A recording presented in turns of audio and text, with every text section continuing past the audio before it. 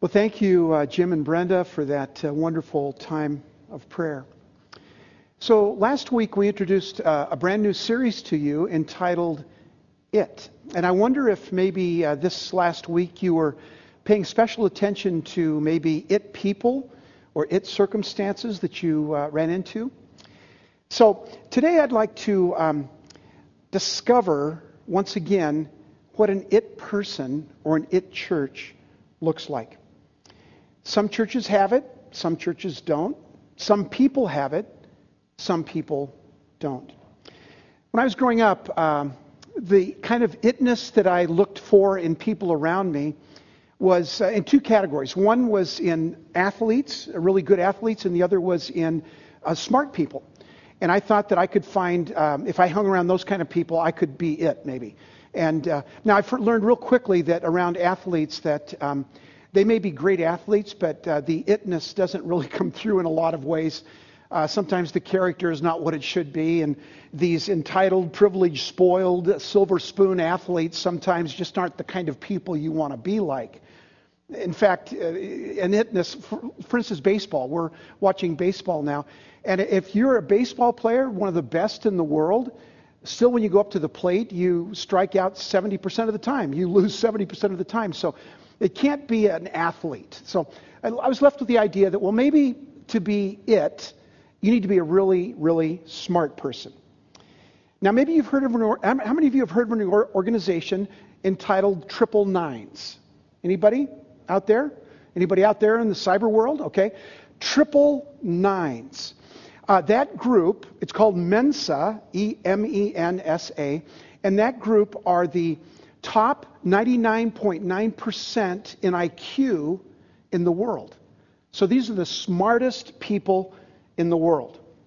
And the Washington Post, this is really fun, the Washington Post every year has what they call a Mensa Invitational. And they ask readers to take any word from the dictionary, any word you want, alter it by adding, subtracting, or changing one letter, and one letter only, and then supply a new definition. Let me share with you some of the readers. Now, these are from the smartest people in the world, okay? Number one, intaxication. The definition, euphoria at getting a tax refund, which lasts until you realize that it was your money to start with, okay? That's intaxication. How about this one? Reincarnation. Coming back to life as a hillbilly, okay? Maybe that's you. Here's another one, boson. The substance surrounding stupid people that stops bright ideas from penetrating. That's boson. And I love this one. Giraffiti.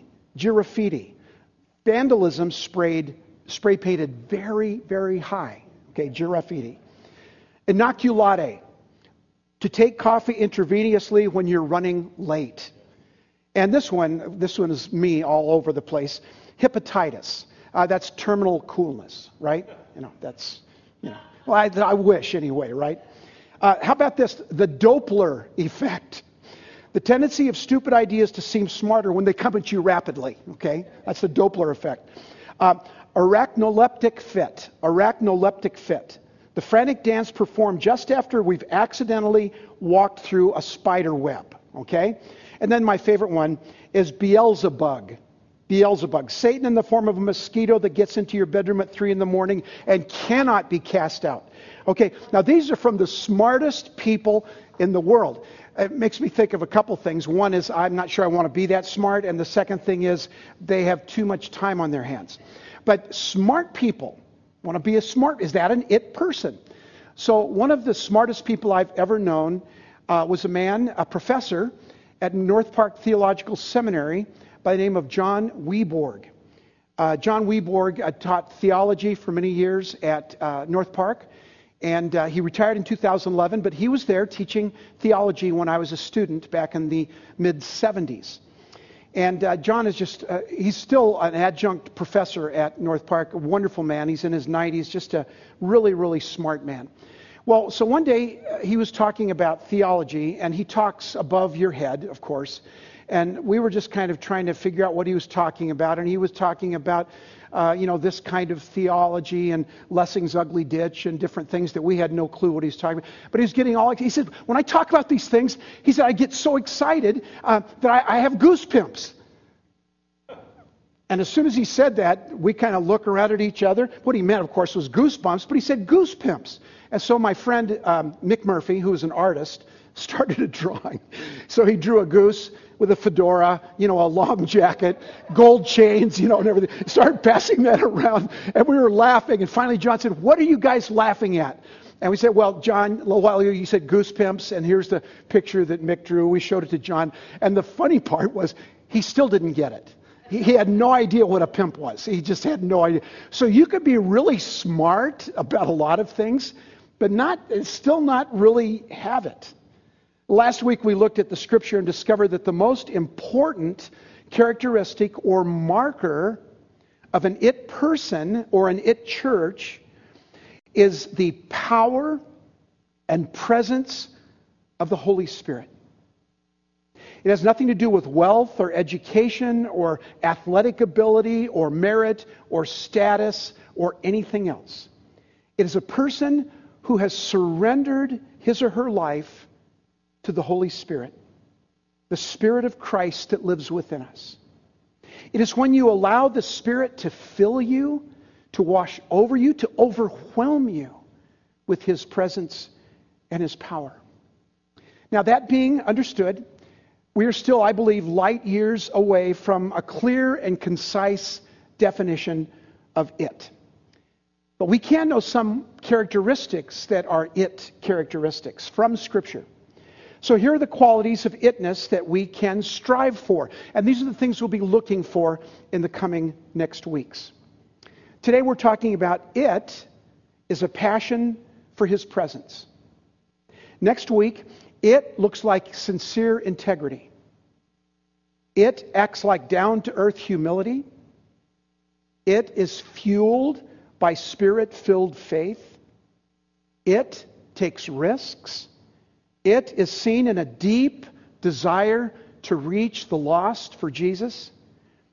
And it experiences a heart of brokenness. We will investigate these it qualities from God's Word in the coming weeks. So today, we look at the it quality, a passion for His presence. So I want to unpack this by looking at two facets of having a passion for His presence. And the first is this. It is literally and profoundly being in His presence.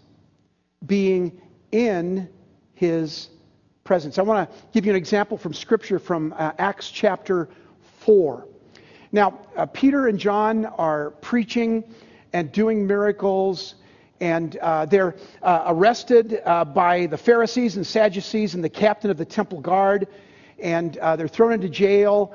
And they said, hey, listen, you guys have been preaching too much. And by this point, the Scripture tells us in Acts 4 that there are now over 5,000 men who are followers of Jesus. Now, just a little while ago, on Pentecost, there were 3,000. Now, when I say men, that's because the women and children weren't counted. So we're talking about 10, 12, 15,000 people, right, that are followers of Jesus by this point.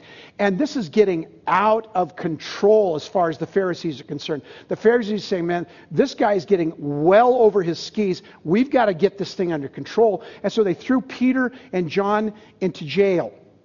And he sat him in there. The next day, they brought out the A-team, what they called the council. It was rulers, elders, teachers, Pharisees, Sadducees. And here's what they say. What are you guys doing? By what authority do you go around healing people? And there's a guy in the assembly who had been crippled. And Jesus, the day before, John and Peter, the day before, had healed him. And this guy's healed now, and he's standing over in the corner, and all these rulers, these council members, look at this guy. He's healed. And Peter and John go, yeah, that's what Jesus does. He heals people. And they say, well, by what authority do you do? And then they just proclaimed the gospel of Jesus. Powerful teaching. He said, Peter said, the next day the council of the rulers and elders and teachers of religious law met in Jerusalem, and Peter was filled with the Holy Spirit. And he preached his heart out. At the end of that message, this is what it says in Acts chapter 4, verse 13. When they saw the courage of Peter and John and realized they were unschooled, ordinary men, they were astonished. And they took note, they paid attention, they recognized, they took note that these men had been with Jesus. That's a remarkable passage of Scripture. Now, this guy that was healed, this crippled man, he's standing there, and everybody's looking around. And the Pharisees and the elders, the council said, man, we don't know what's going on, but there's something about the fact that these two men, Peter and John, hung around with Jesus for 3 years. And they even claim that Jesus is alive today, right? Because of the resurrection. We don't buy that, the council would say. But yeah, that's what they're saying. But this astonishing thing we're seeing, we think, this are the elders, right? This is the council. We think it's because these guys hung around Jesus for over 3 years. What was the source of Peter and John's itness? Courage? Yeah, certainly they had some of that. Power, of course. No, the thing that was really remarkable about them was that they simply and powerfully had been with Jesus. For 3 years they heard him, they saw him, they believed because they saw and experienced what Jesus did, what he said. They felt his heartbeat. They knew his heart in all of this. For 3 years they had walked with Jesus. Their schooling, all of the disciples with the exception of Luke and Matthew, their schooling was not graduate school, but they were unschooled, ordinary men. Now the word for unschooled, ordinary, that word in the Greek language is idiotes. How would you like to be described as one who is an idiotes? Well, that's what they were. These unschooled, they're not stupid or lacking intelligence, but common, ordinary, everyday men. And what was it that made them extraordinary? What was it that made them powerful? What was it that made them, the council, astonished at these two men? It was simply this.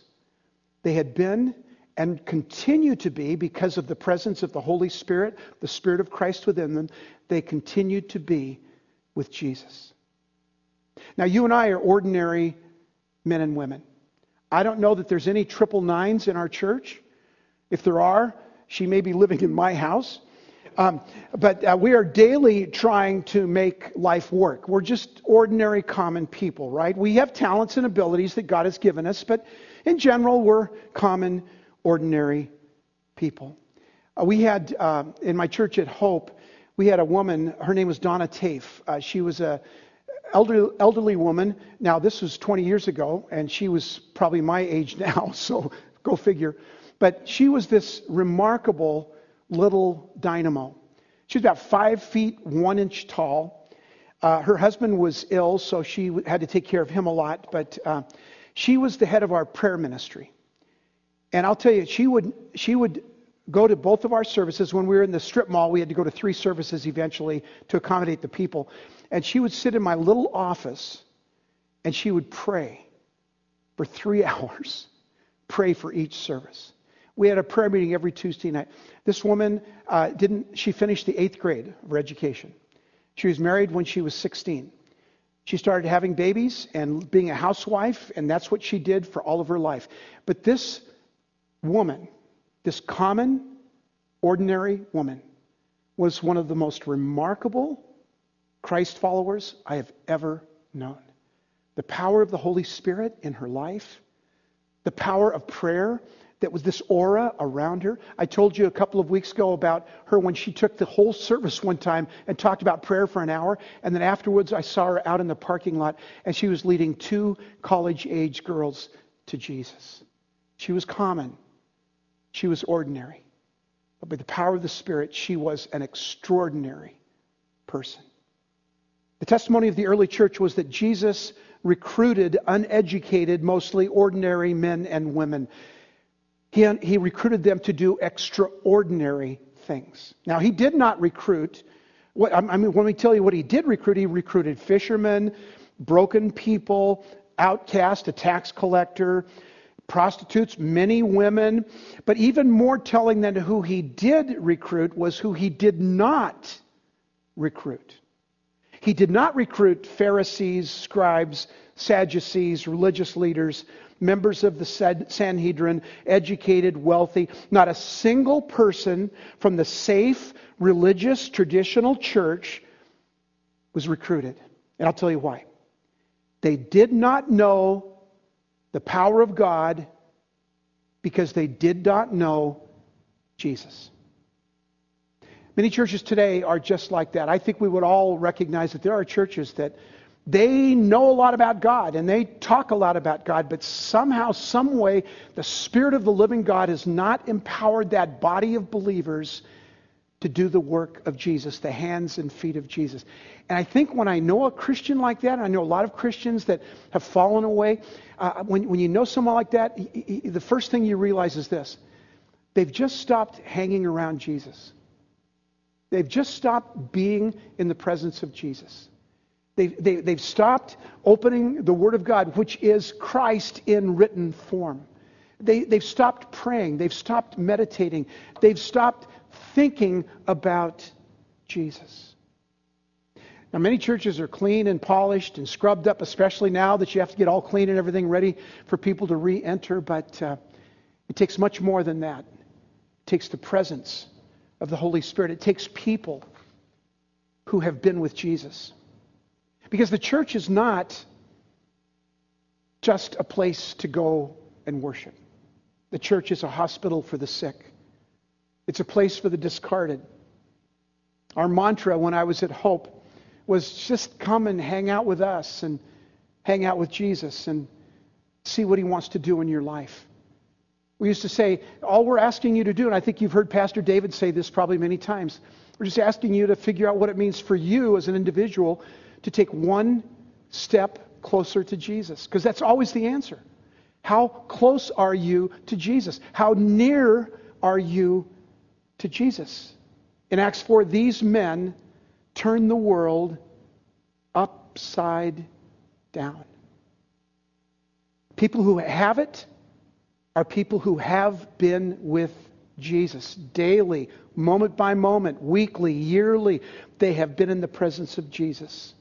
People who have it are people who have been with Jesus, who have been transformed by his power. Now, the greatest example of this, and I mentioned him before, but let's go back. Let's backtrack about 60 days before what happened in Acts chapter 4, and this is around the time of the crucifixion. So Thursday night, Jesus is in the Garden of Gethsemane with his disciples, and he's asked them to watch and pray. And of course, they fall asleep. We know that. And so here comes the temple guard, led by a Pharisee. The temple guard's coming to arrest Jesus. Now, the Jews are trying to figure a way out to get rid of Jesus. So far, the Roman government hasn't done anything. They've just kind of said, you guys take care of your own. This is a Jewish guy. You guys take care of that. And they haven't been able to do anything because so many people are following him, right?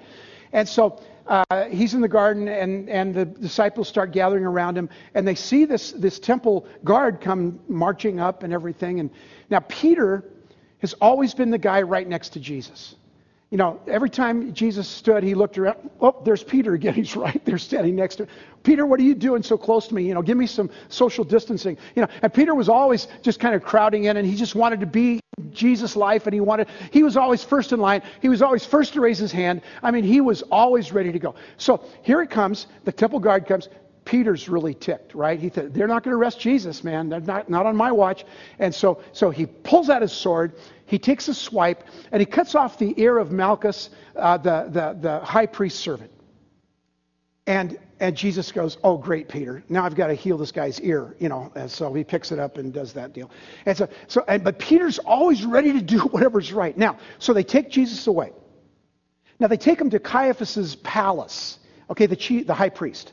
And of course, he lived in an abundant, affluent, opulent life. And it's this big palace. And so they took him in there, and they're going to try and figure out a way to get rid of Jesus.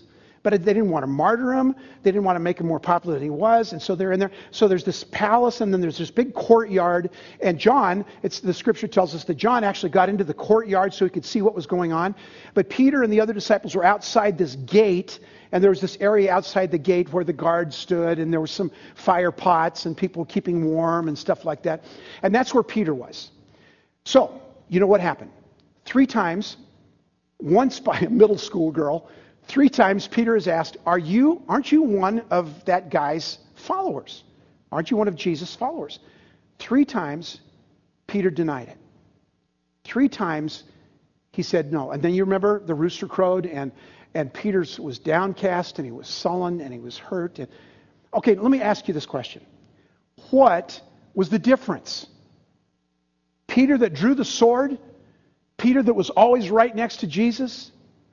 And Peter that was in this outer courtyard?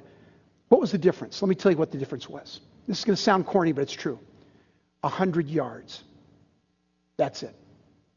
He was 100 yards. As soon as there was distance between he and Jesus, he lost that power, that passion, that fervor.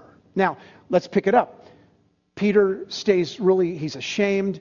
He doesn't know what to do. He's hiding in the shadows when the crucifixion takes place. He's still hiding. And then when the women discovered that Jesus had been raised from the dead, and Jesus said, hey, I want you to go and tell the disciples, but tell Peter specifically.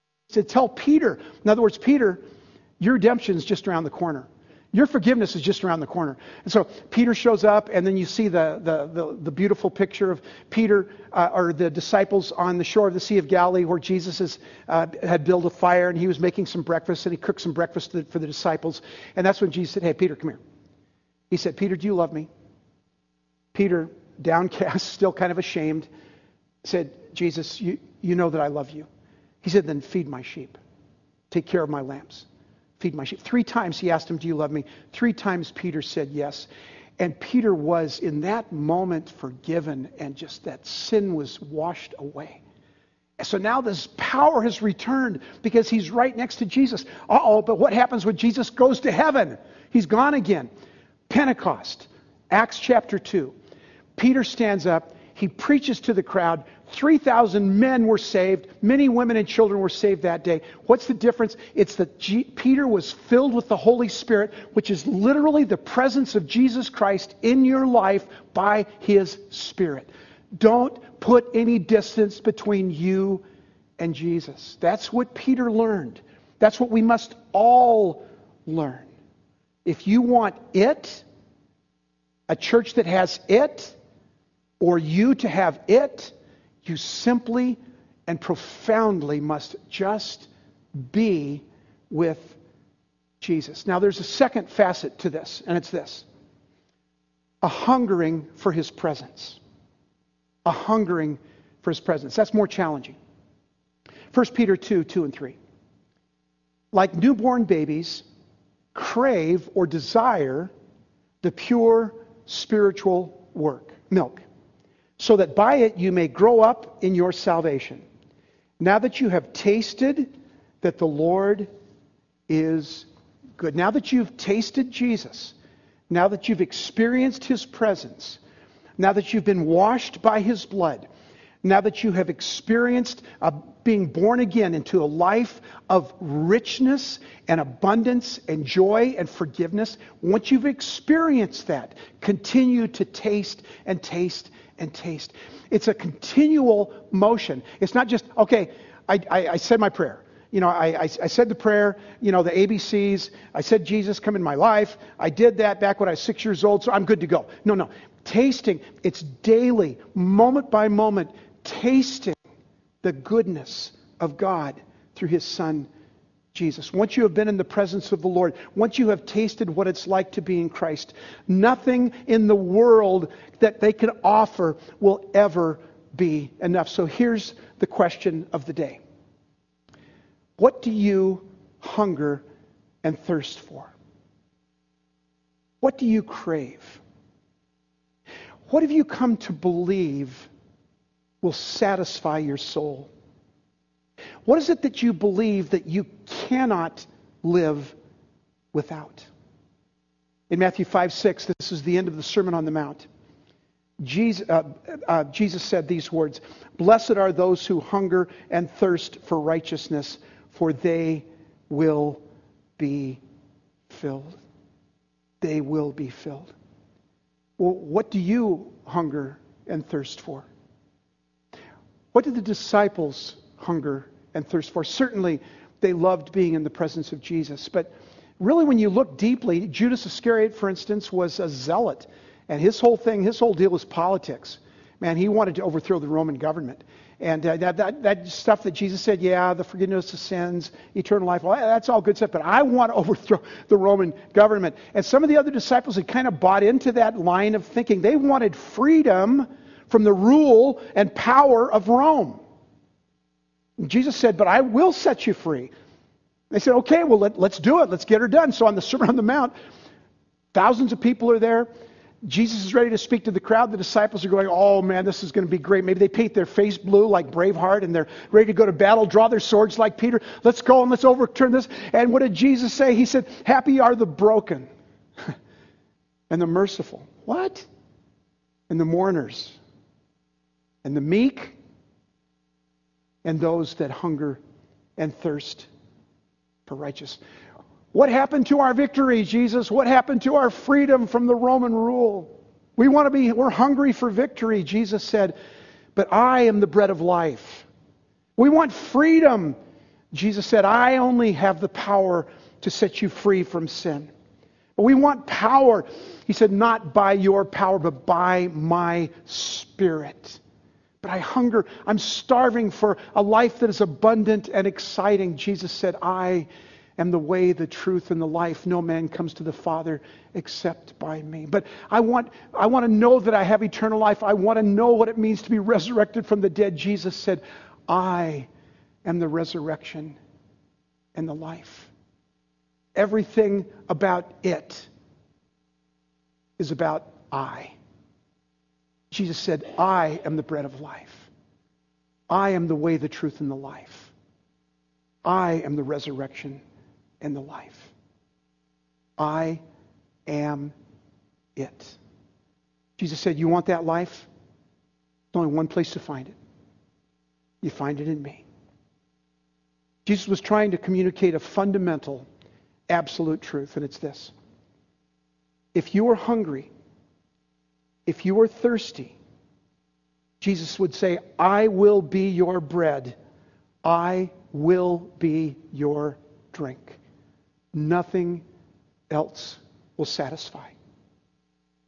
People with it, churches with it, recognize that a passion for His presence is about our daily hungering and thirsting after Jesus, and recognizing that only Jesus can satisfy the emptiness in my soul.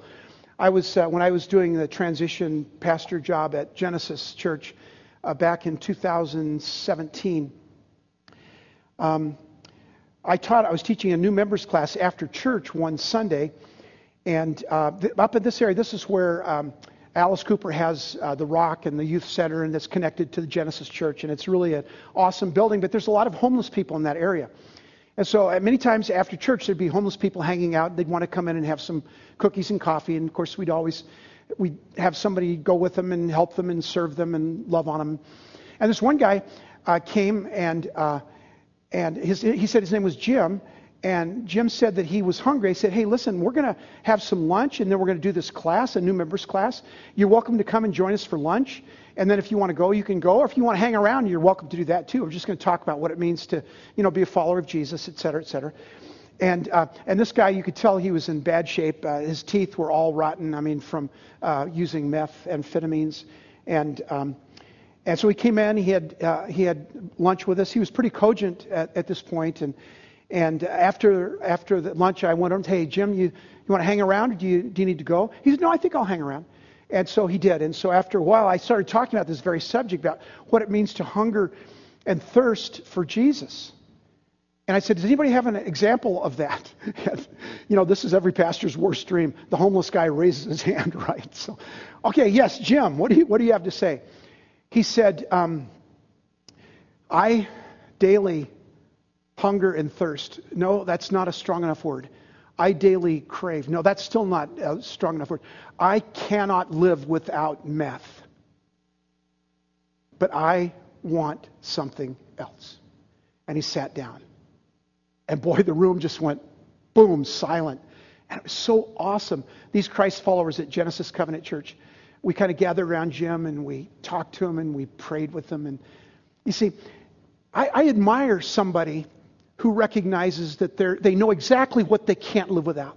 I admire that. I know it's rough to even say that, but someone that says, nothing matters to me more than meth, right? Or nothing matters to me more than sports or something like that. And at least they know exactly where they stand. What Jesus is saying here is that no matter what you have come to believe will satisfy your soul, nothing will satisfy it permanently except the presence and the power of Jesus in your life. If you are hungry, if you are thirsty, I will be your bread. I will be your drink. Every person experiences hunger and thirst in life, not just physically, but a hunger in their soul for meaning, value, belonging, and purpose. I mean, every one of us has deep hungers, deep longings. The difference in our world is not that some people are hungry and some people are not. The difference is, what are they hungry for? I mean, we're all hungry. It is true for a homeless man or the CEO of Intel. It is true for a prostitute on Van Buren Street or a housewife in Oro Valley. It is true for a starving child in a third world country or for our President Donald Trump. What separates us is not hunger, but what we hunger for. The prophet Amos in the Old Testament tells the Israelites they pant after the dust of the earth. You're panting after the wrong thing. You're seeking after something that literally is going to fill your mouth and your nostrils with dust so that you can't even breathe. Now, they understood what it meant to be satisfied with the dust of the desert. Are you sure that's what you want?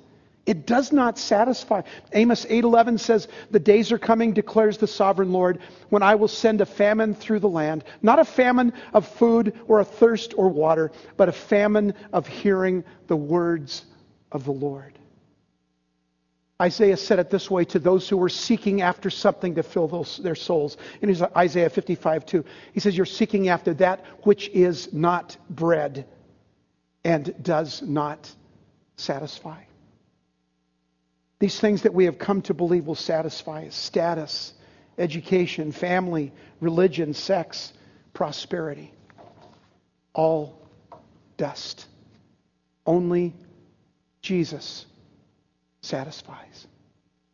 In John chapter 4, we have this beautiful picture of Jesus meeting this Samaritan woman at a well. Very remarkable in itself, because a Samaritan couldn't be around a Jew couldn't be around a Samaritan, but Jesus ignored all of those labels. And he went to her and he looked into her heart and he recognized that this woman was hungry and thirsty for physical love, for care, for security, for acceptance. She had had 5 husbands. They'd all died. Now she's living with a man that's not her husband. Jesus looks deep into her heart, and this is what he says: "Everyone who drinks this water will be thirsty again. But whoever drinks the water I give him will never thirst.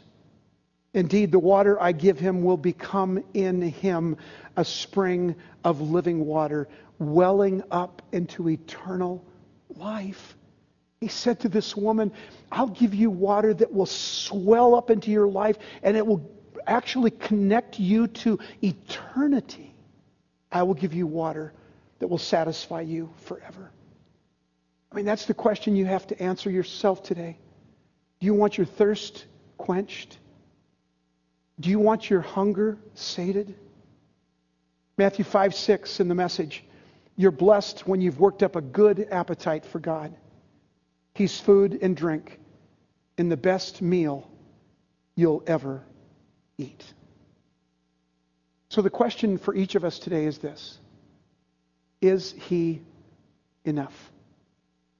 Is He enough to satisfy the emptiness of your soul? Is He enough? His presence, the passion that you have just to be with Him, the hunger and thirst in your soul to be with Him. Francis Chan, who I believe is really one of the modern day prophets in our world today, asks in a sermon this question. Let's say you had everything that heaven had to offer. Everything. No pain, no brokenness, perfect family, go figure, nobody has that, right? Perfect relationships, no money problems whatsoever, perfect food, perfect golf courses if they have golf in heaven, perfect pets. If everything is perfect, everything that heaven has to offer, if that is yours right now, here's his question. If that's the case, would you be satisfied with that if Jesus were not there? I think most people would have to say honestly, yes. Because I guess what I want from Jesus is all the things He can provide for me. All the things He can do for me. All the things He can give me. Is He your source, your life, or just what He can provide? Paul said it this way in Philippians 3:10. I want to know Christ and the power of His resurrection. I want to close with this true story. Over the years, I've had the opportunity, really a great privilege, of being with dozens of people when they passed from this life into the next. As a pastor, I've been at the bedside with many people and seen them take their last breath. This one person in particular, his name was Arnie. Arnie and his wife, Colleen. Arnie was very sick. They were a very important part of our church at Hope. He had come to know Jesus at our men's Bible study and had really drilled in and become a true follower of Jesus. And I remember as he was laying in his bed, I was on one side, Colleen was on the other side, holding his hands. And I just said, Arnie, is there anything else you'd like to say to Jesus? He said, I know it's getting close to my last breath. And he said, yeah, I just have a few things I want to say to Jesus. The first thing he said is what we'd all say, Lord, I want to make sure that my sins are forgiven. And I assured him, the blood of Jesus did that 2,000 years ago. Your sins are forgiven. And then after a few moments, I said, Jesus, take care of my wife and my kids. A few minutes passed. Jesus, this pain in my body is so great. Just relieve this pain in my body. A few minutes passed. Jesus, my son doesn't know you. He's not given his heart to you. I pray with all my heart that my son would come to know you. Now, right now. And then time passed. And then his next prayer was the most beautiful prayer I have ever heard in my life. And it was this. He said, Jesus. A minute later, Jesus. And one more time, Jesus. And then he closed his eyes. Is Jesus, not what he can do, not what he can provide for you, is Jesus enough? Would you bow your heads with me, please? Lord, in this moment, I know I've been asking this all week as I've been working on this message, and I'm asking it again. Lord, I want to make sure that you are enough. I want to make sure that I have not come to believe that there is something else that this little kingdom, this little world has to offer, that I have come to believe will satisfy me completely. Because I know deep in my soul, it's just what Arnie prayed, his last prayer, and it was simply Jesus. Nothing else. I don't need anything. I don't want anything. I just want to be with Jesus. Lord, that's my prayer for my life. I pray that for every listening ear, every heart that is open right now to your word. I pray, Lord, that you would penetrate their hearts. If their hearts are hard, a heart of stone, make it a heart of flesh. Like Ezekiel said, Lord, whatever it takes, that you would penetrate their heart and help them to understand that there is nothing in this world that can satisfy us completely. Only Jesus. Lord, that's my prayer. And I pray that each heart, each listening ear would receive it today. I pray this in the powerful, majestic, all-loving, grace-filled name of Jesus. Amen.